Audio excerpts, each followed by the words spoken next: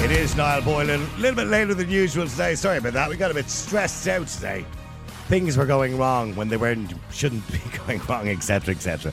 Now, what we wanted to talk about today was, now I put this up on Twitter and people got a little bit angry. That's not the wording of the Constitution, Niall, because I kind of entitled it "A Woman's Place is in the Home," because I suppose the Constitution was based around that suggestion many years ago that women spent all of their time primarily in the home raising the children while the father went to work and earned a crust. And that was at a time when the Constitution, of course, was written up. But times have changed. And announcing the new timeline in May, Taoiseach Leo Varadkar said that for too long, women and girls have carried a disproportionate share of the caring responsibilities, been discriminated against at home and in the workplace, objectified or lived in fear of domestic or gender-based violence. I don't know what that's got to do with the Constitution personally, but however, and last October his predecessor Micheál Martin said he would like to see a referendum on the constitutional clause about a woman's place in the home being held in 23, as he had the preference of the Oireachtas Committee. Now, let's be clear about it. I don't think it's going to happen in 2023.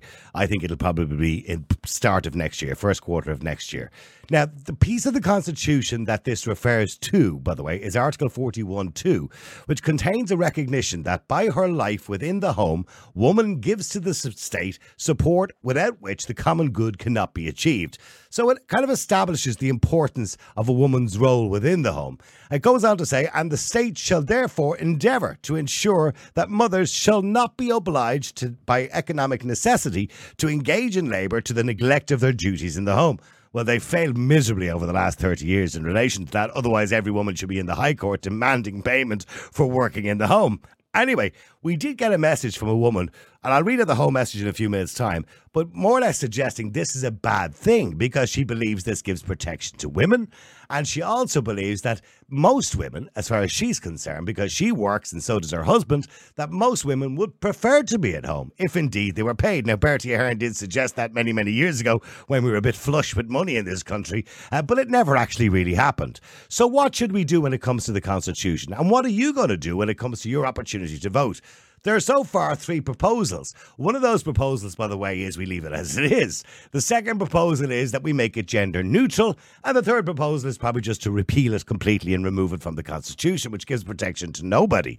So what should we actually do? Now, I've heard feminists saying this is archaic, it's old-fashioned, but are feminists really thinking about what they're saying? Because they're the ones who demand women's rights. They're the ones who demand women get special privileges in life. And yet they're now demanding that we vote no to this piece of legislation or this referendum, or yes, should I say, to change it. Anyway, I want to know what you think. How will you be voting in the referendum? Would you like to remove that from the Constitution? Would you like to just change it and make it gender neutral? Or do you think we should just leave it the way it is currently at the moment? Let me know what you think. The number, as usual, 085 100 22 55. 085 100 22 55. I will play a piece of video in a second from Catherine Martin, the media minister, because I'm discouraged by the fact that many ministers over the last few months have been asked what a woman is and can't even define that. Now, if we have ministers and TDs who can't define what a woman is, I think we're going to have serious problems in wording something in the Constitution or an article in the Constitution that tells us what position the woman has within the family home. First of all, I want to go to Senator Rónán Mullen, who joins me. Senator, good afternoon to you. Good afternoon. I hope you can hear me okay, Niall. I can hear you fine, Senator. Now, in relation to this piece of legislation or this piece of constitutionality, it is complicated. You studied law yourself, so you'll be very much aware of it. But my thinking is, although it sounds a bit outdated, archaic, it does give special privilege and protection to women, doesn't it? Yeah, in fact, this proposal is one of 3. They're proposing to, in all around the issue of gender, actually, and equality, they're proposing to introduce a kind of a non-discriminational principle into the equality clause. They're proposing to make, as they put it, the women in the home reference non-gender specific, and they're also going to dilute the constitutional nod to the relationship between marriage and family, the family based on marriage. And I think, if this was a few years ago that this proposal was coming forward, a lot of people would have said, women in the home, too gender specific, too much about, women change the sink kind of thing. Yeah, let's get rid of that and modernise it. But I think something has changed, and that is the ideology around gender and the attempt to remove any reference to women and mothers, and when the government isn't able to say kind of what a woman is, and when people are going around NGOs and establishment types, including, and even laws, kind of avoiding languages like men and women, father and mother, and referring to mothers as birthing persons kind of thing. I think there's a kind of a new doubt in people's minds as to where this is all going. And you also made the point that, in fact, that women in the home clause, if you look at the Irish language version of that, which is the definitive interpretation of the Constitution, it talks about an dan agus dulgas duties in relation to family.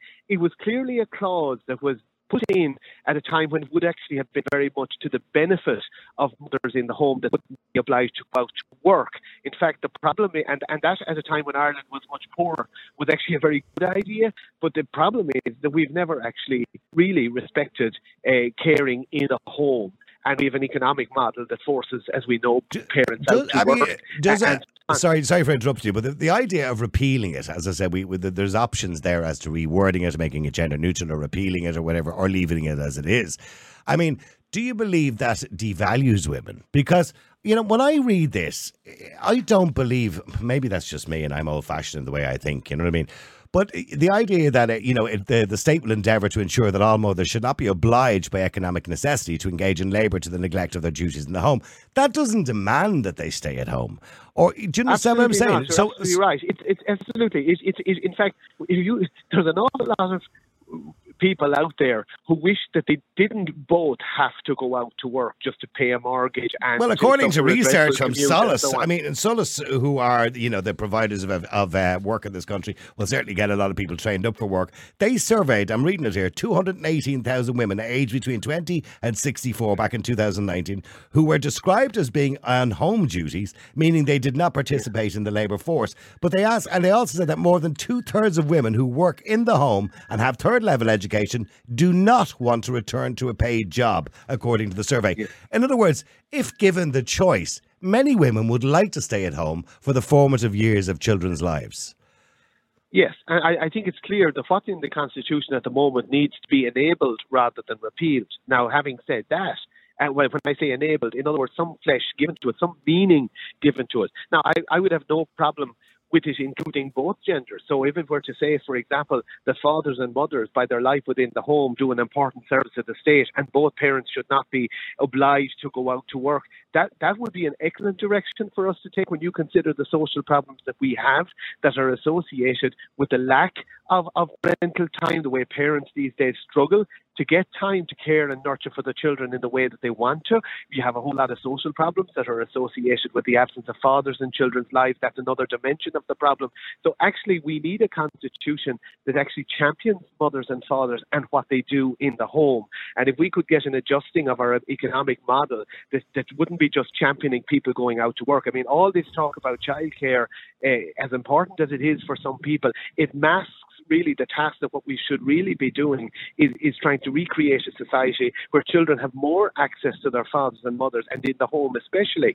So, if they were to say fathers and mothers, then, I'd be all for making it more gender specific, but also inclusive.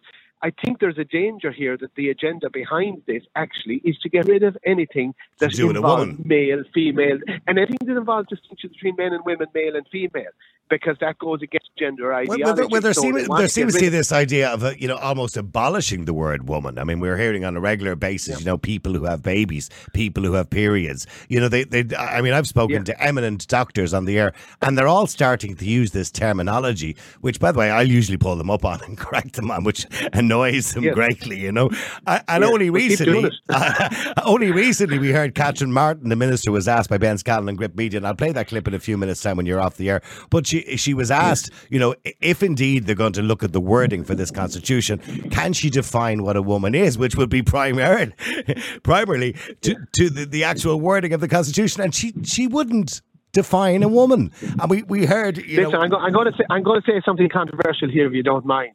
there are lovely people in the Green Party, right? And there are good and idealistic people in the Green Party who want to do their bit, more than do their bit for the environment and so on. But if you look at green ideology and green parties historically and across Europe, you actually find some very twisted thinking around children, child protection, men and women, all of that, and gender and home politics. And I think people should be very vigilant at election time and say, what exactly do you stand for? But it's not just the Green Party. You're not just talking about the environment. Yeah, but Ono Bryn from Sinn Féin struggled as well when he was asked the same question. Yeah, no, I'd agree. Because Yeats has a great line in one of his poems, the best lack all conviction and the worst are full and passionate intensity. There are some people who are well-meaning, who are not on board with crazy ideological stuff. But sadly, and you see this in our government, if you look at the current constitution, Fianna Fáil, Fine Gael, Labour, most of this, like, why are they spending so much time and resources on niche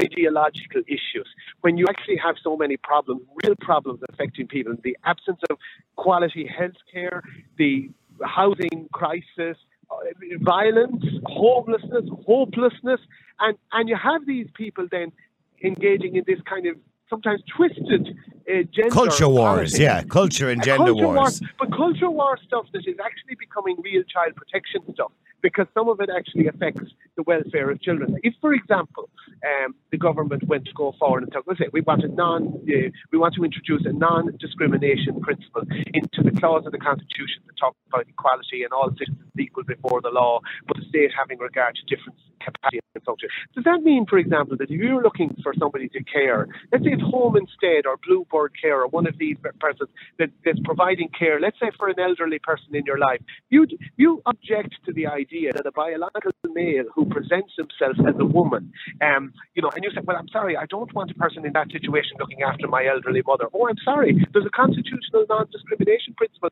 We can't actually, you're the problem if you have a problem with that. We can't go down that route. No. That's twisted politics, but it is getting very close to the heart of government. And when I blame the Greens in particular, I'm not saying they're not enabled by the pragmatists in Fianna Fáil and Fine Gael. They absolutely are, and there are a certain amount of ideologues, and I'd call them destructive ideologues in Fianna Fáil and Fine Gael, but it tends to come from the left.